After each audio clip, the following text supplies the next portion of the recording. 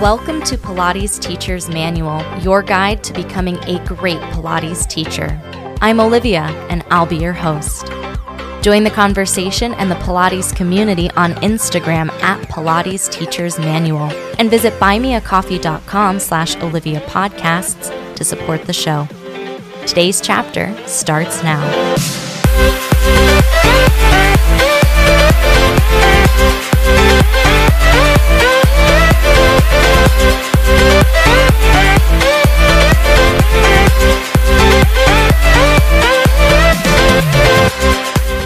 Hello, everybody. Welcome back to the podcast. I am so excited today to be on with Bree Dumke-Helfrich, and she is quite neat in ways that will soon become clear to you. She's the owner of Movement Design Lab in Salt Lake City, Utah. She teaches both gyrotonic and Pilates. She has a master's degree in health and exercise science and is currently working on her PhD. I got to attend one of her workshops. She calls them Geek Outs, which I think is a wonderful name for a workshop. And this one was about neuroscience and movement and how we can apply it to our jobs. And it was such a fun time. I've followed Bree for a long time on Instagram and really enjoy her perspective and the way she shares movement with others. So I'm glad that you get to hear from her too. Bree, thank you so much for being on the show today. Thank you, Olivia. I'm excited to be here. Can you tell me how you first got into Pilates? We'll talk about gyrotonic as well, but tell me about your Pilates adventuring. So my Pilates adventuring was kind of the result of adventuring that didn't work out too well. So I actually was introduced to Pilates almost a little bit against my will, if you will. I had just fallen in the mountains. So when I was doing my master's degree, I lived in Colorado. And a girlfriend and I had gone up into the mountains to kind of have like a fun weekend before I got serious about writing my thesis. And I had a bad accident. So we think a rat gave out. We'll never really know for sure what happened. But I fell quite a few feet. We still don't know the exact number on that either, but probably somewhere between like 40 to 60 feet. And when I was finally in the care of medical providers and at the stage where I was seeing physical therapists, my physical therapist was like, you really need to basically learn how to move again. So we're diving right in here, Olivia. So hi, my name is Bree. I fell up a mountain and I became a Pilates teacher. That's really the story.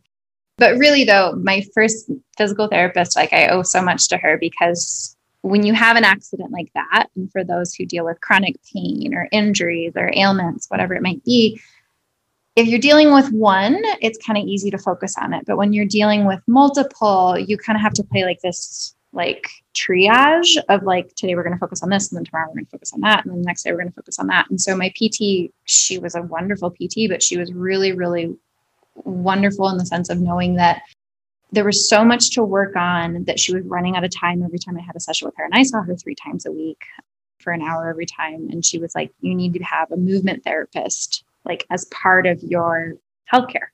So I had my orthos, I had her. And then she's like, you need somebody who can do just the movement side of things. Because in addition to having physical injuries, I had PTSD. So at that point in my life, I was 25, and dealing with mortality at 25 is kind of jarring. And the way that everything happened, so kind of talk more about that story, is that we were at 13,700 feet and we were 7 miles horizontally from our car, let alone 7,000 feet vertically above where my car was parked. So we were very remote, to say the least. And there was no cell phone signal. So we were out there and alone.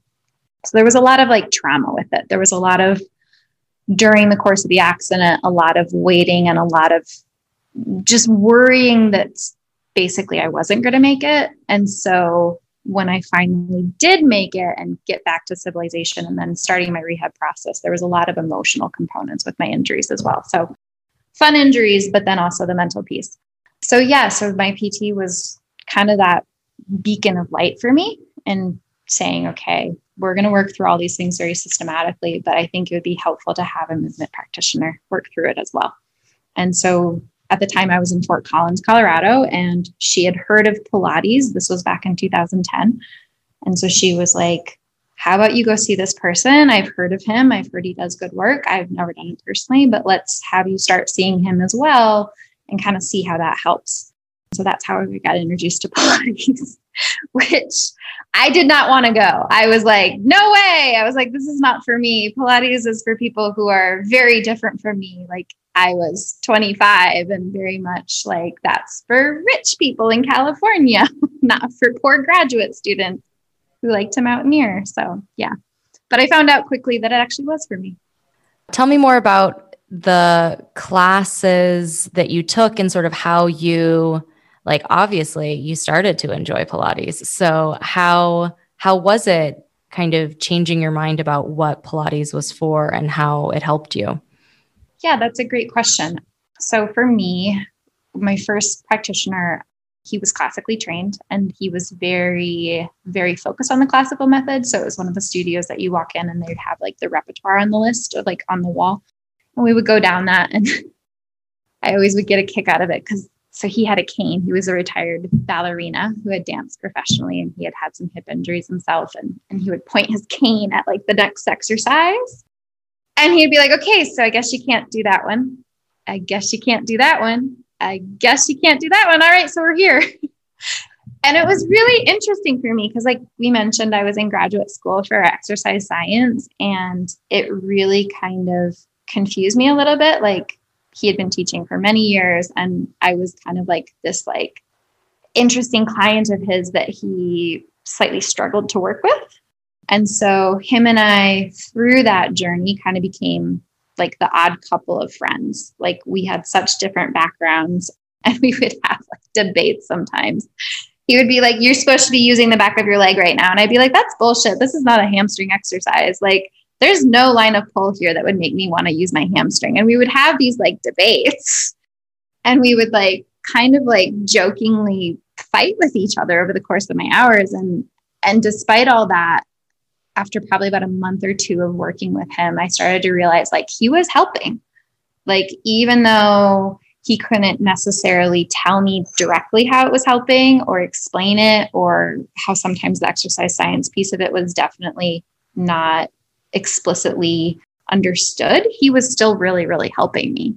And that's what caught my attention was that, okay, with this person that I clearly don't 100% get along with every single day, he's really still helping me. And that really kind of captured my attention of just being like, okay, this is really powerful that at this level, I'm getting benefit from this. And also how interesting is it that he's providing me something that all these other healthcare practitioners aren't. And that was really fascinating for me too, was that, oh, okay, like having this dedicated place to like move with these strange machines and like get my body in places that I wouldn't normally day to day is actually really, really, really beneficial. And it was enough for me then. So because of the accident, I was supposed to do my PhD at that point. But because of the accident, because of the head trauma I dealt with, both my advisor and I had decided, okay, like I need to hit pause. Because I really wasn't sure what I should be doing or where I should go from there. And so we kind of came to this decision, okay, let me take like maybe a gap year and kind of figure life out again. Again, that mortality piece was really interesting to be having to grapple with at 25. So I was like, do I even want to be a researcher? Do I even want to become a professor? What am I doing with my life? Like, oh my gosh, like I love the mountains and I love all these athletic pursuits in the mountains, but damn, they're really fucking selfish. So there was a lot of like existential questions I was asking myself, and I really didn't know what I wanted to do anymore career-wise. And so I kind of then, when I graduated with my master's, so we all agreed, okay, let me get my master's, got my master's degree. And I was like, okay, what am I going to do next? And I was like, well, I do kind of like this Pilates thing. It's helping me. And I think if I merge it with kind of more of like my lens from exercise science, like that might be a really powerful technique. And so that was then like at the end of 2010. And then I moved to Denver and I found a training program through Balanced Body where a couple of my teachers were physical therapists. So we could then have those conversations at like that different level. And that's really then what kind of sold me on it, was like my experience with my first teacher was so intriguing, but like also frustrating in certain ways, but it was frustrating in a way that intrigued me. So then I kind of found then a group of people that then could be more similar, and I could learn kind of more similar to how I had been learning in school. And that's then where I was like, okay, yeah, this makes a lot of sense. That's amazing. Can you share a little bit more about the teacher training process for you? Because I know a lot of people come to Pilates from other movement modalities or come, as a career change sometimes. And you came at this extremely unique point in your life. And what was that like? Yeah. So I kind of viewed choosing a teacher program as picking a college, to be honest. So when I decided, okay, I do think I want to become a Pilates teacher and I want to look into this a little bit more. I should mention I actually had just finished, before my accident, I was actually in a yoga teacher training program. I really liked yoga at that point in my life. But then because of the accident, I was like, I can't do yoga anymore. Yoga wasn't really helpful for me needing to have adaptive movement. And so I had already been through one kind of teacher training program and kind of got to get an understanding of how these things work. And so when I decided to do the Pilates one, I really shopped around. So in Denver, there's so many training sites. You have Balanced Body, you have Polestar, you have Stott, you have the Pilates Center in Boulder, Colorado, and then you have all the local ones, right? So I basically was like, okay, having done my yoga teacher training with a local school in Fort Collins and then moving to Denver, realizing no one gave a shit that I did it with this local studio, I was like, okay, I want a nationally one that most people would know of if I were to move locations, that people would then understand that I did it. So that was important for me. But then I also wanted a training program that understood the science behind what we were doing. So as I went around, I basically would write all these schools and I would go and do a little interview with them. And I would talk to them about their teacher programs. And I'd be like, tell me about what you're doing and tell me about what a traditional training looks like. And do you have anatomy part of this? Do you have physiology part of this? What kind of credentials do your teachers have? I really did take it seriously because let's be honest, this stuff isn't cheap. And I knew if I was going to be spending, a couple of grand or $5,000 or whatever it was going to be, and I was going to be dedicating 6 months, 12 months of my life to this program, I needed it to be at a level that I felt good about for me. And so I met with the Boulder Center, the Pilates Center. And when I asked them the anatomy question, they kind of balked at me, which I was like, okay, then this probably isn't the training program for me, which was fine because they also were very clear that I was going to need to make the shapes. And if I couldn't make the shapes, that wasn't okay. And because I was coming from all my injuries, I was like, okay, this won't be good for my body. Could be good for some, but not good for my body. I'd already dealt with that kind of butting up against the classical rigidness and how that didn't work for me. And then I looked at Stott for a little bit, and that didn't seem to be a good fit for me just based on how it was being operated in Denver. Can't say for other cities, but in Denver, it was they would fly in teachers. And so you couldn't really get to know your mentors super well. And then the same was true for Polestar at the time too, back in 2010, as they were flying in teachers from other cities to teach these programs in the city, and then they would leave. And for me, because of my injuries, building a rapport with my mentors was really important.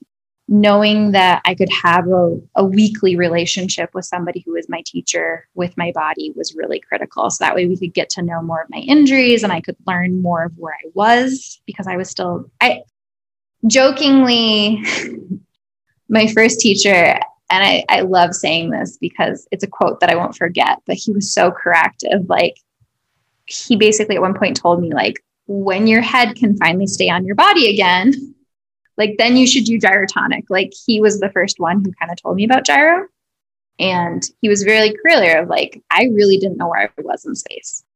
And I really, despite all my years of studying anatomy, despite all my years of the academic side, because of my injury, because of my accident, I needed help. And so I wanted to have that personal relationship. And so when I found Balanced Body in Denver at the time, I'm going to keep saying at the time because I know a lot has changed in the last almost 12 years, but there was a training site called Park Meadows Pilates, and they were a physical therapy clinic that was also a Pilates studio. And they did all the Balanced Body trainings in-house, and the teachers lived in Denver. And so that's then where I did mine. And I basically became the studio darling, right? became the front desk worker. And then I like started teaching there as I was like going through like my teacher training. And it was such a wonderful experience for me. So, and I really personally appreciated that Balanced Body, they did, and they still do, a modular system. So you're able to take one course at a time. And as somebody who was really still debating as I went through the program, is this right? Is this right? Is this right? It was really nice to be able to take one course and process that, and then take another course and process that, and not feel like I just committed like my firstborn child to a program. So yeah, that was, for me, those are all the key pieces, which I think choosing a teacher training program is an incredible personal experience, but those are definitely all the reasons why I chose mine.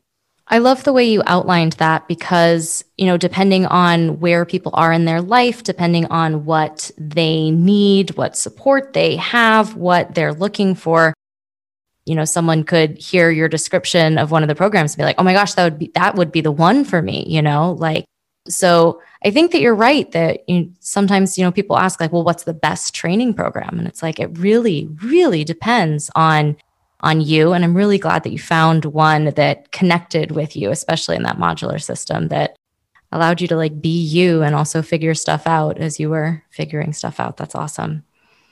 Yeah, I couldn't agree more with that, Olivia, because I think all too often people are quick to be like, well, who did you do your training with? And then you say it, and then either they're like, yay, that was me too, or they're like, oh, boo.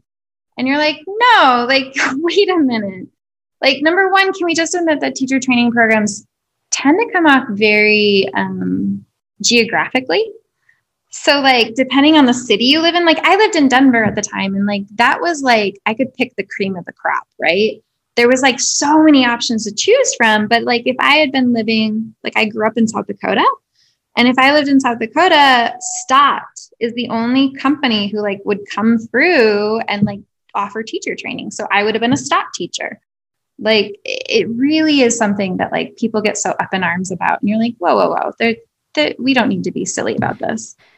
Yeah, it's interesting that you say that because like I had heard of Polestar Pilates, but I had never interacted with any Polestar Pilates. So I don't know if they're like a West Coast thing and they just haven't, been here in the Midwest, but it's exactly like that. So what was teaching like? Because you have, in addition to all of this Pilates knowledge, and you've got this yoga knowledge, like kind of in the background that you've done as well, and you've got all of this academic work that you've done. How was teaching for you when you first got started teaching? I think that's something that now that I'm this far along, like now it's my favorite place. When I first started, again, like I mentioned, like I think when I first had my accident and was first teaching, I was so captured by and humbled by the fact that I'd studied all this stuff for years. And of all the people who should know like this stuff in a body, like I didn't know it at all.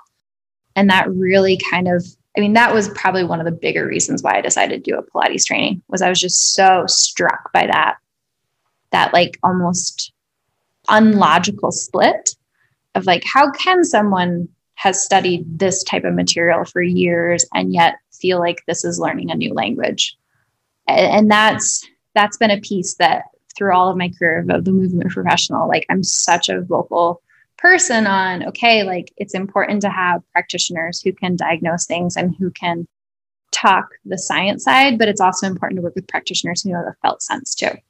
Like you have to have both. And unfortunately, our academic programs do not build like a felt sense. And then similarly, we can criticize that a lot of felt sense programs, so like dance programs, then kind of ignore the science side. So for me at the beginning, because I was struggling with realizing that I didn't know the felt sense, I really just tucked my tail of science and just tried to become a really great Pilates teacher just from Pilates. And so I taught all the stuff the way I was told to teach it.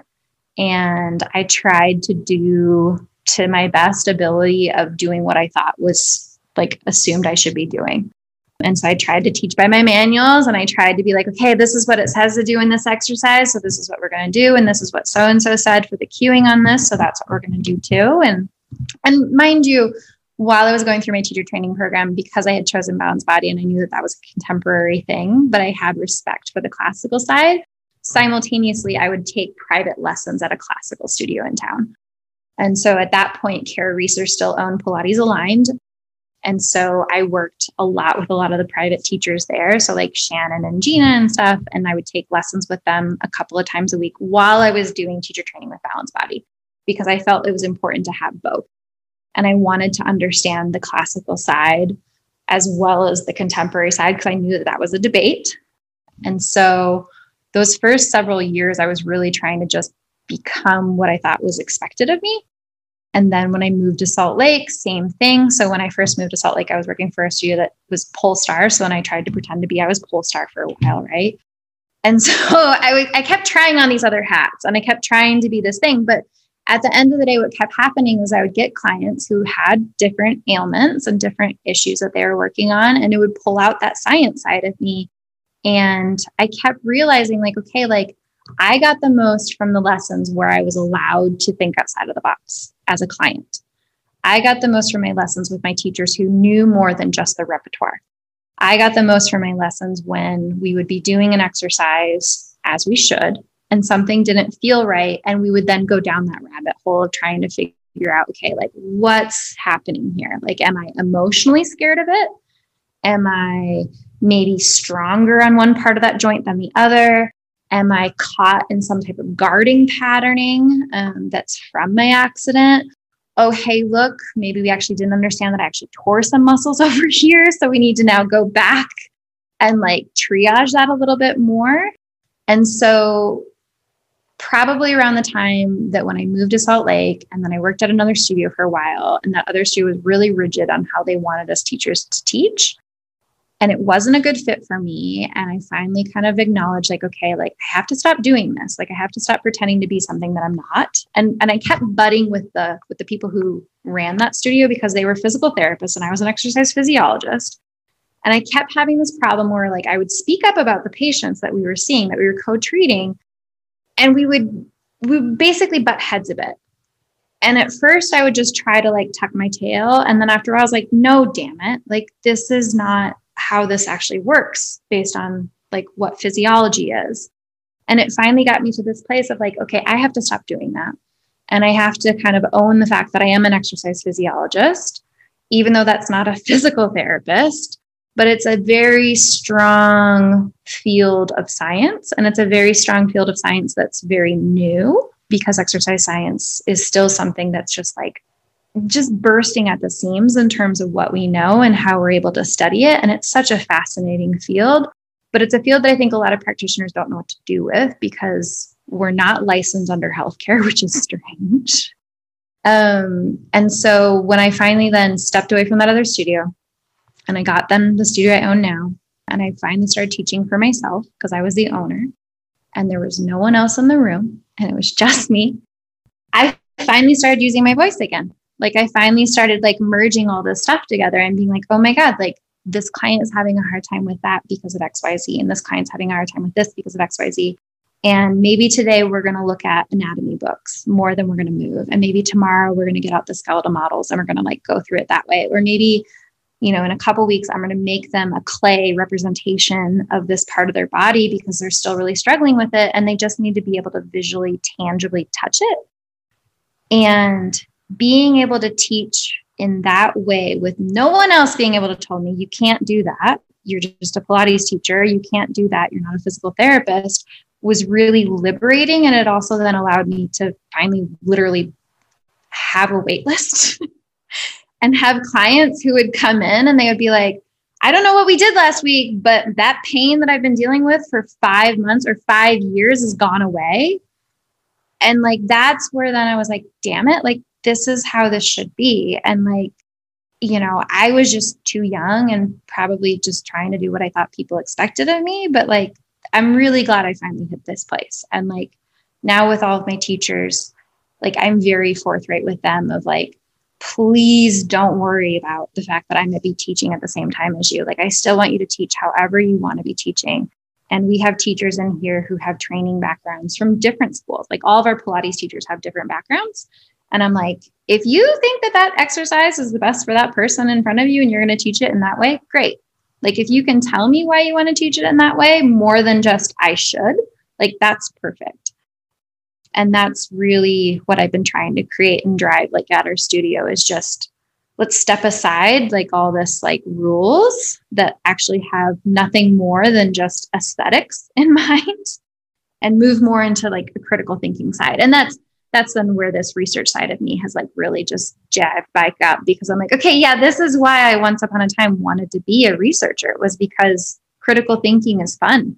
And critical thinking on problems that you don't already know the answer to is really fun. I think critical thinking is your superpower. And I'm glad you found a way to incorporate it. Because as you're telling this story, I was like, oh no, where's Bree, the teacher? Because it's like Bree being Balanced Body, and then it's Bree being, Polestar, being whatever. So I'm glad that you found your niche that is entirely you.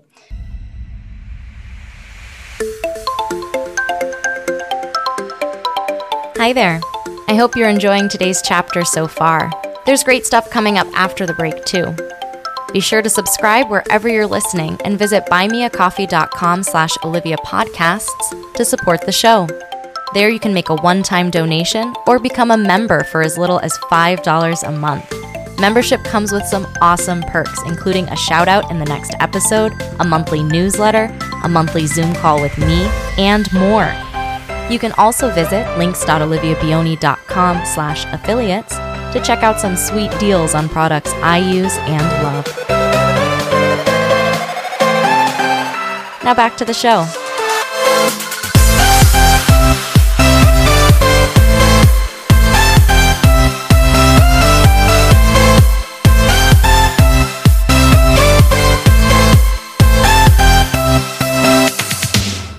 But you didn't stop there, you amazing human. How did gyro get into the mix? Because I just saw on Instagram that you're doing like gyro teacher training modules as well. So like that's a thing. Tell me about this adventure. Yeah, ish. I'm just a host site for those. So yeah. It's just come use the space. Well, I will take that out in the post then. I'm not.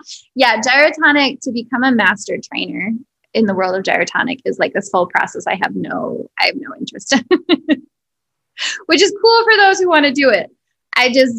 For me, like we just discussed, critical thinking is totally where my brain is. Teaching a new teacher the choreography is not my jam. And it's also not what I'm good at. Like knowing counts of 5 for this and counts of 3 for that and counts of 4, not my jam. I am not the teacher who's going to make a playlist and have everything choreographed for you. But that's okay. I'm not working for Peloton. We're totally good. But yeah, so to answer that, Gyrotonic for me was, I had Pilates first, and Pilates was really great for me with my injuries because Pilates is really, no offense, more basic. It's a little bit more move this one part of your body. Now when you're done moving that part, now let's move this part. Now let's maybe put these 2 parts together. Now let's maybe put 3 parts together. Like it has a little bit more of that building block component to it, at least specifically the way that I was taught to teach it, which was really, really, really important for me with my injuries. Gyrotonic for me then came out of the fact that about 4 years into teaching Pilates, 4 or 5 years, I'd have to look it back up, but about 4 or 5 years into teaching Pilates, my shoulder stuff, all my shoulder injuries. So I dislocated both shoulders. I tore some muscles in my neck. And then I, had the TBIs and stuff. But all of my shoulder cervical injuries, they were still an issue for me at about 3 to 5 years after my accident. So they were manageable in a way that I was able to trail run again. They were manageable in a way that I was able to start climbing again. They were manageable in a way that I was able to start like skiing and ski touring again. But they were still a problem. Like if I was really being honest, they were still a problem that I would get sidelined about once a month and my cervical spine would lock up or my shoulders would get so painful that I would have to kind of stop what I would do for a while. And I was like, okay, I really love this Pilates thing and it's helped me a lot, but clearly it hasn't helped me enough. And I kind of just got honest about that. And I kind of got honest about the fact that at end range, like with arm overhead, for example, pushing against a spring didn't feel good. Like my AC joints couldn't handle that motion with that kind of load because the spring increases with load when you get out here, right? And I kind of got really, really honest about that. And the exercise science part of me was like, that doesn't make sense. Like if I were to go in a gym and use a pulley cable machine, that weight's not going to be any heavier at my end range. And then I can actually take it through the full range and I can stay out of pain. So I was like, okay, that's problematic. Like I'm a Pilates teacher. Now all of a sudden I don't like my equipment as much as I probably should for how much I paid for them. And so I then, when I had moved to Salt Lake, that first year that I mentioned, they had one teacher who taught gyrotonic, and she was trained just on the pulley tower. And I started taking lessons with her.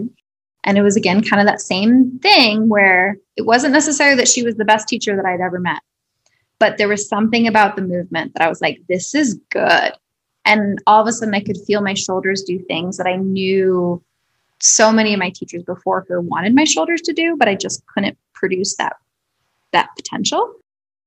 And so that really captivated me. Again, that dichotomy of like, okay, it's the equipment, it's the methodology, it's not the teacher, because we've all been around those teachers who are so phenomenal teachers that like they could literally be teaching you to like lick your foot and you'd be like, that was the best time of my life, right? Like we've all been around those teachers where you're just like, you're so amazing. Like, it doesn't matter what we do, like just keep teaching me. But this was not that situation where like, she was a fine enough teacher, but I could clearly tell that it wasn't that I was just being captivated by her, but I was being captivated by the methodology, and I was being captivated by the equipment, which, as I mentioned, it was the equipment mismatch that started to turn me off from Pilates a little bit. And so I was like, okay, I think I need to kind of figure out this gyrotonic thing. And around that time, I was also debating becoming a physical therapist. So this was before I discovered the critical thinking side and got to merge it. And so I had just applied to physical therapy school, and I was just going to go to Utah because I was here and I didn't want to move myself back to Denver. And so I got into the University of Utah for physical therapy, and I was taking gyrotonic lessons at the time. And when I got my acceptance letter, I had only lived in Utah for 6 months when I got that acceptance letter. And they were like, congratulations, you got in. Congratulations, you got in. And you're going to have to pay out-of-state tuition for your first whole year. And I was like, what? Like what? Like, no. So physical therapy school was going to be $70,000 because that first year was going to cost me like triple what it would have cost if I would have just waited a year to apply when I finally had in-state residency. So I was like, okay, that's not good. And then when I looked at their curriculum and they didn't have enough movement training and I called them out on it, I was like, hey, I see that you guys have one class of like what's basically a kinesiology class, and it's the first semester. Like, this doesn't make sense to me. Like, how are we going to be critical thinking about movement when it's the first semester and we haven't done all these other courses? And they basically gave me a really not so great answer. I was like, okay, so I think I need, for me, to not go to physical therapy school, to not spend $70K on that. And maybe we'll spend part of that money on gyrotonic. And so that's what I did, was that I got into a foundation training for gyrotonic. I did my pre-training and then I did the foundation. And the first time I stepped in a full gyrotonic studio, I was like, holy shit, this is pretty cool. Like seeing all the equipment, like, 'cause I'd never seen all the equipment. I'd only seen a pulley tower twice. So the first studio I worked at for Pilates, they had one, that Jeff gentleman I mentioned, his ex-wife was a gyrotonic teacher. And he was the one who was like, Pilates is good for you right now, but you need to do gyrotonic. And he was like, eventually promise me you'll do this. And then I kind of forgot about it. And then when I moved to Salt Lake and they had one, I was like, oh, it's that crazy thing again. And then I started doing it. And I was like, this is why, like, he was totally right. Like, my body needs this. And then when I did the gyrotonic training, it was like all the stuff that like I couldn't do in my shoulders with Pilates, I could do with gyrotonic, because the equipment is much more designed to fit the shoulder girdle and to fit the thoracic spine. And as somebody who was very rigid, so I did not dance. I did not come into this field being hypermobile. I was a collegiate sprinter. And in sprints, you do not want any extraneous movement. Like, you want to be tight, like a tiger in a sense, because that's allowing you to propel forward.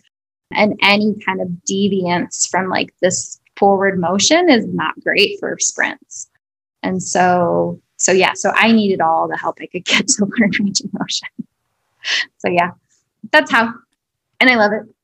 I will say that gyrotonic kind of looks like Pilates equipment if it was like totally on a spaceship from another time. Like that's what it feels like. You had done a reel like a long time ago that was just like introducing the gyro equipment. And I was like, that kind of looks like a tower. And then, but it's like, it's cool. It's super cool. It has this like space feel. I have absolutely zero experience in gyro, but that's what it feels like. No.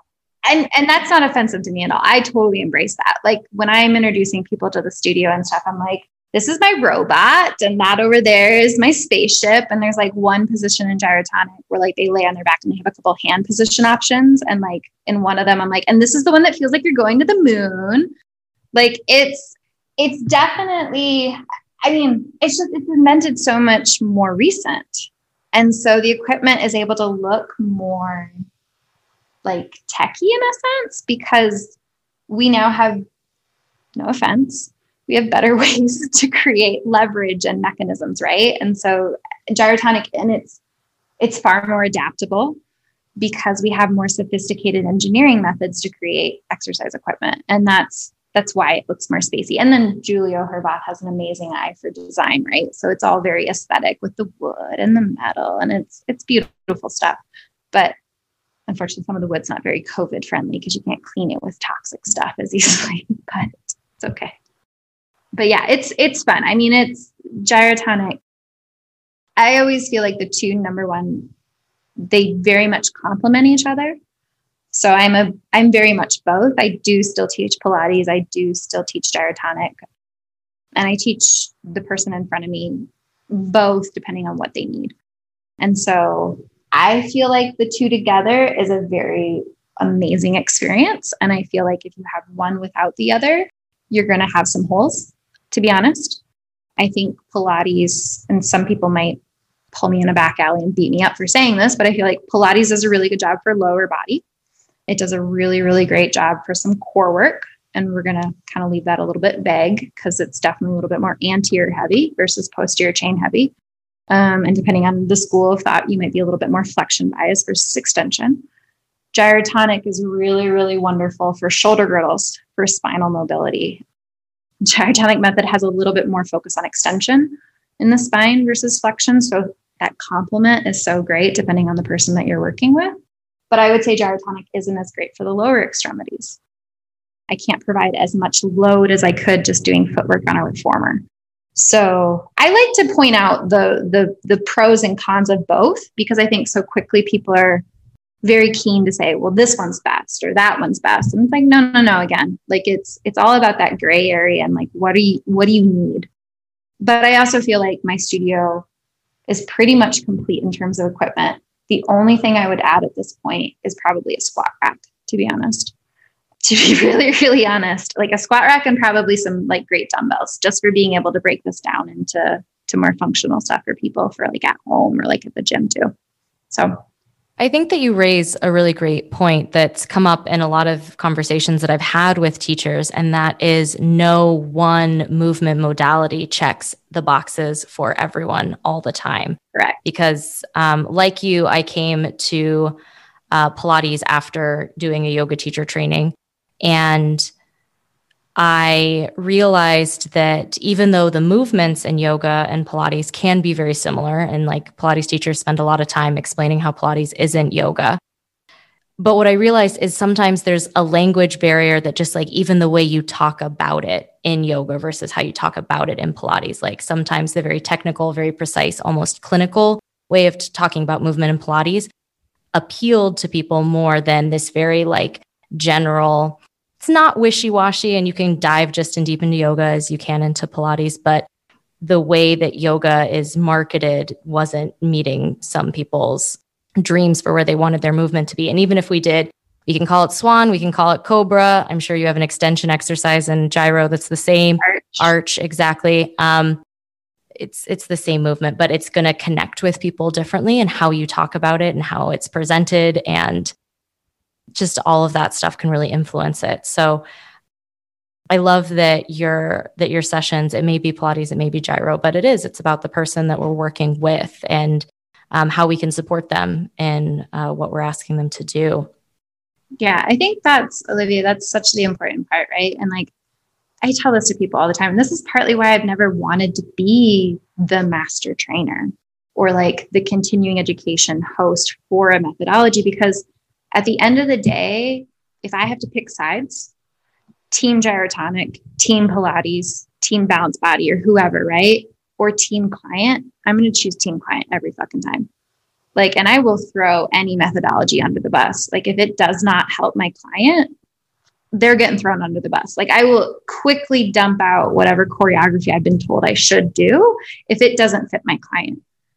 I 100% with every client who walks in our door, I'm like, I'm on your side. Like all this other stuff is fun and that's great, but like, like no methodology is perfect. And my goal for every client is to just get them to be able to move better and to feel better. And really that feel better piece is like the most important part. You have this really wonderful experience with these different movement modalities, with your journey of teaching and finding your voice. Can you offer any advice to maybe new teachers who are, on their way to finding their voice, or really just anything about teaching that you think if you had known when you started your journey, it would have saved you a little bit of time and sadness? I think for me, the piece of kind of finding out like what is it about this stuff that you like the most, like, and kind of like honing in on that. Like for me, I needed this stuff to be that beacon of light of like, okay, all these orthopedic surgeons told you that you're going to have chronic pain and you didn't want that to be true. So when I met these methodologies that provided me a bit of a reprieve against chronic pain, and it helped me allow my body to move again without pain, I was like, wow, that's really powerful. And wouldn't it be cool to be able to give that to somebody else? To be able to give a change in diagnosis or a change in outcome, a very dramatic like change. And so for me, that's where I got really clear. Like that when I started owning the studio, which that's now been 7.5 years ago, I was like, okay, that's what I want to be really clear on, is creating that environment and that movement lesson that allows clients to find that. And so I would say no matter what it is that person wants, to get clear on what it is that you like about this work is probably a good starting point, because maybe for some people that's, I really like being able to go to a group class and they have amazing music blasting and we do movements to the beat, and maybe that's what they enjoy the most, which by all means, like that's also equally important. I admire the teachers who can do that. And I totally admire like my colleagues who have more of a natural ability to almost like teach like a dance pattern, like as they're like teaching this stuff. I'm like, that's cool. Like I can't do that.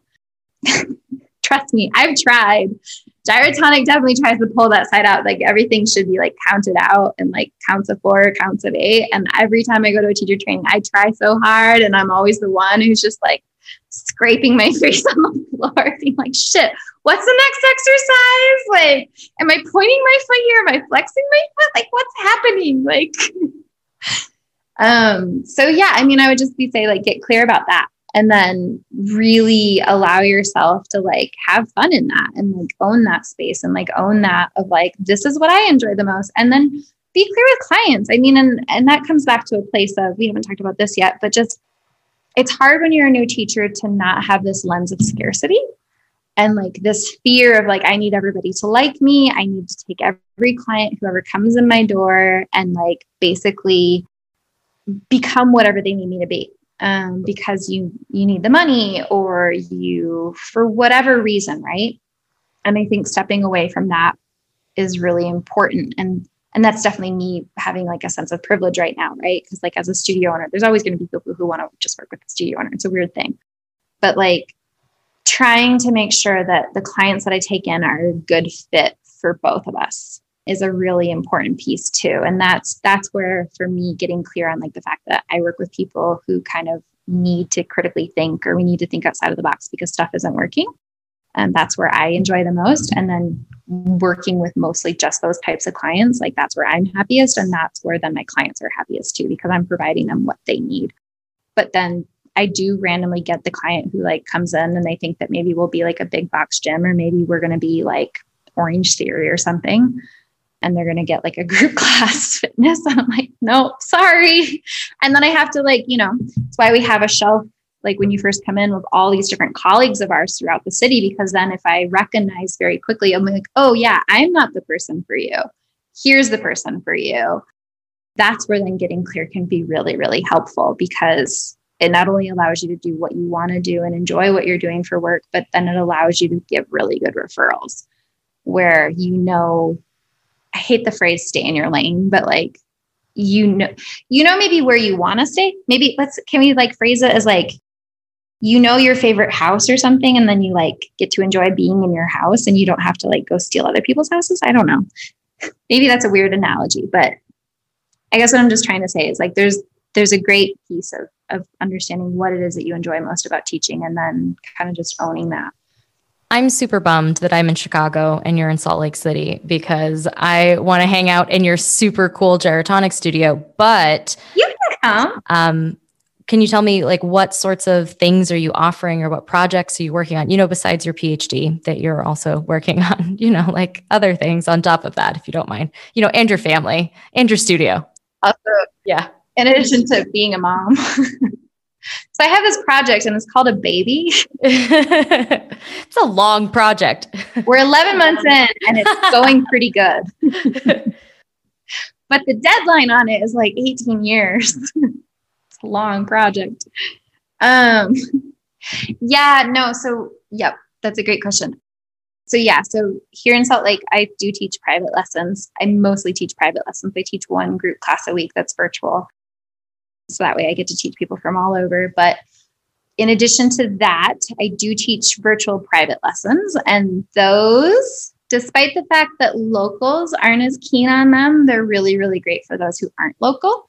So like if I've had a few people over the last year and a half, that's been the one positive of the pandemic, is it forced me online. I feel like when I popped up more on Instagram, I was like, you guys, I see all you people who've been here for a long time doing the virtual thing. And I'm such a brick and mortar person that I'm like trying to be better at the virtual thing. But yeah, I do teach virtual lessons for those who might need an additional eye on something. And shockingly, to my shock, they actually work really well. And we're able to come up with some pretty rad scenarios for people. So I've had quite a few people over the last year and a half kind of reach out and be like, hey, like I've been following you on Instagram.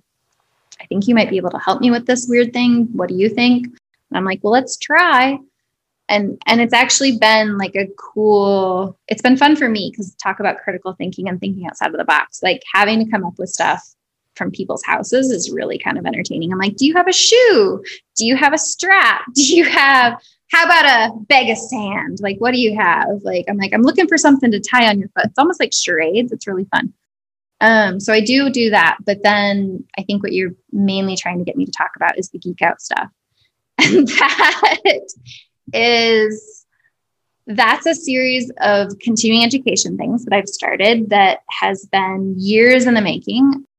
And that comes down to this piece of understanding, okay, for me as a young teacher, I would have killed to have had a teacher training opportunity where I could have learned with somebody who had any type of science background and able to translate back and forth. And so that's what the geek outs are meant to be, is that I'm trying to bridge this gap that I keep seeing no matter what state I live in, no matter who I'm working with. There seems to be this divide between healthcare practitioners and movement people. And I want to start bridging that gap more. And right now, I think I kind of went into it being like, am I going to end up kind of more working with the physical therapists, or am I going to kind of end up working more with the movement teachers? I think right now it's going to probably be more geared toward the movement teachers, because let's be honest, I think movement teachers are basically superheroes. And anyone who gets into this field, and I genuinely mean this, where they have no information of anatomy, but they're able to look at a body and be like, that body needs this, and they do it. And that is in fact what that body needs. I think those people are superheroes. And I want to empower those to then learn more of the science, so that way they can keep on being their bad selves, like in an even more badass way. Like, because that's where I really, really love it, of like, I have a client, they come in and they're like, yeah, like this movement teacher told me to do this. What do you think? And I like look at it. I'm like, yeah, that's actually 100% correct. And then we go down that route and it just like blows up in this amazing way for them. And I think empowering movement teachers to understand why they might be choosing something and how they could be critically thinking through these methods a little bit more is really, really cool.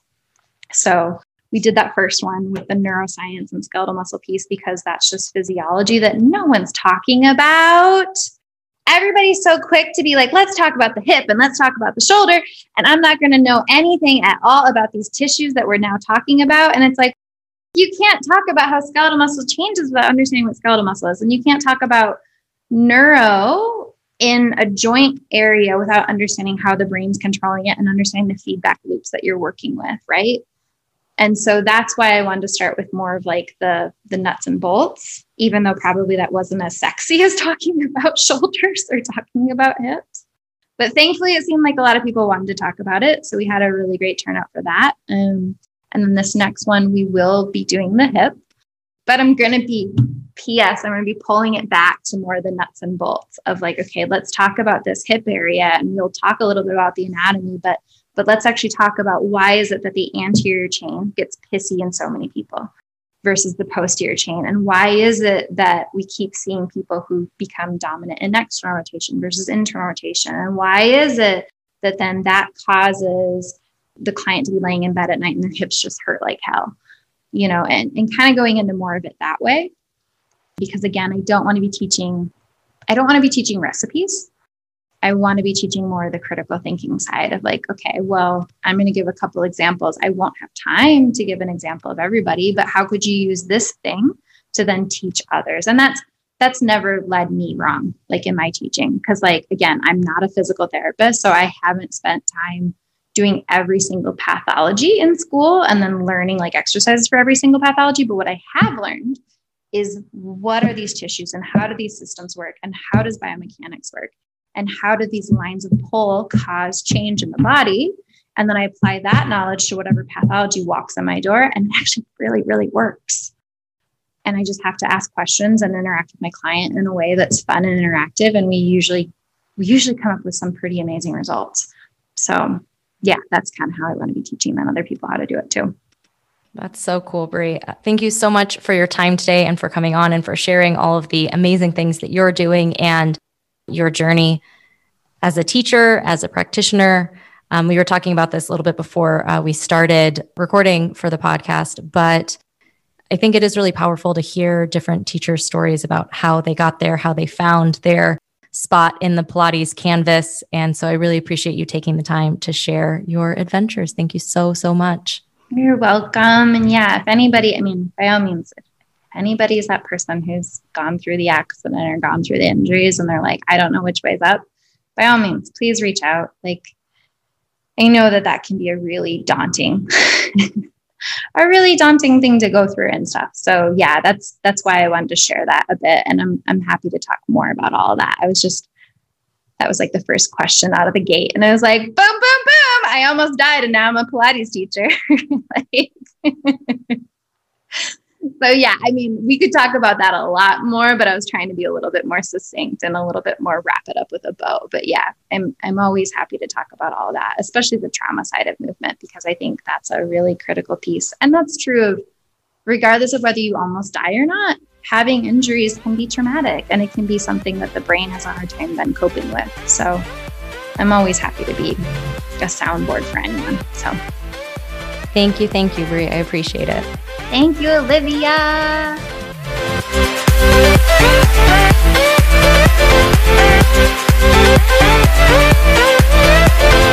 Thanks for listening to this week's chapter of Pilates Teacher's Manual, your guide to becoming a great Pilates teacher. Check out the podcast Instagram at Pilates Teacher's Manual and be sure to subscribe wherever you listen. For more Pilates goodness, check out my other podcast, Pilates Student's Manual, available everywhere you listen to podcasts. The adventure continues. Until next time.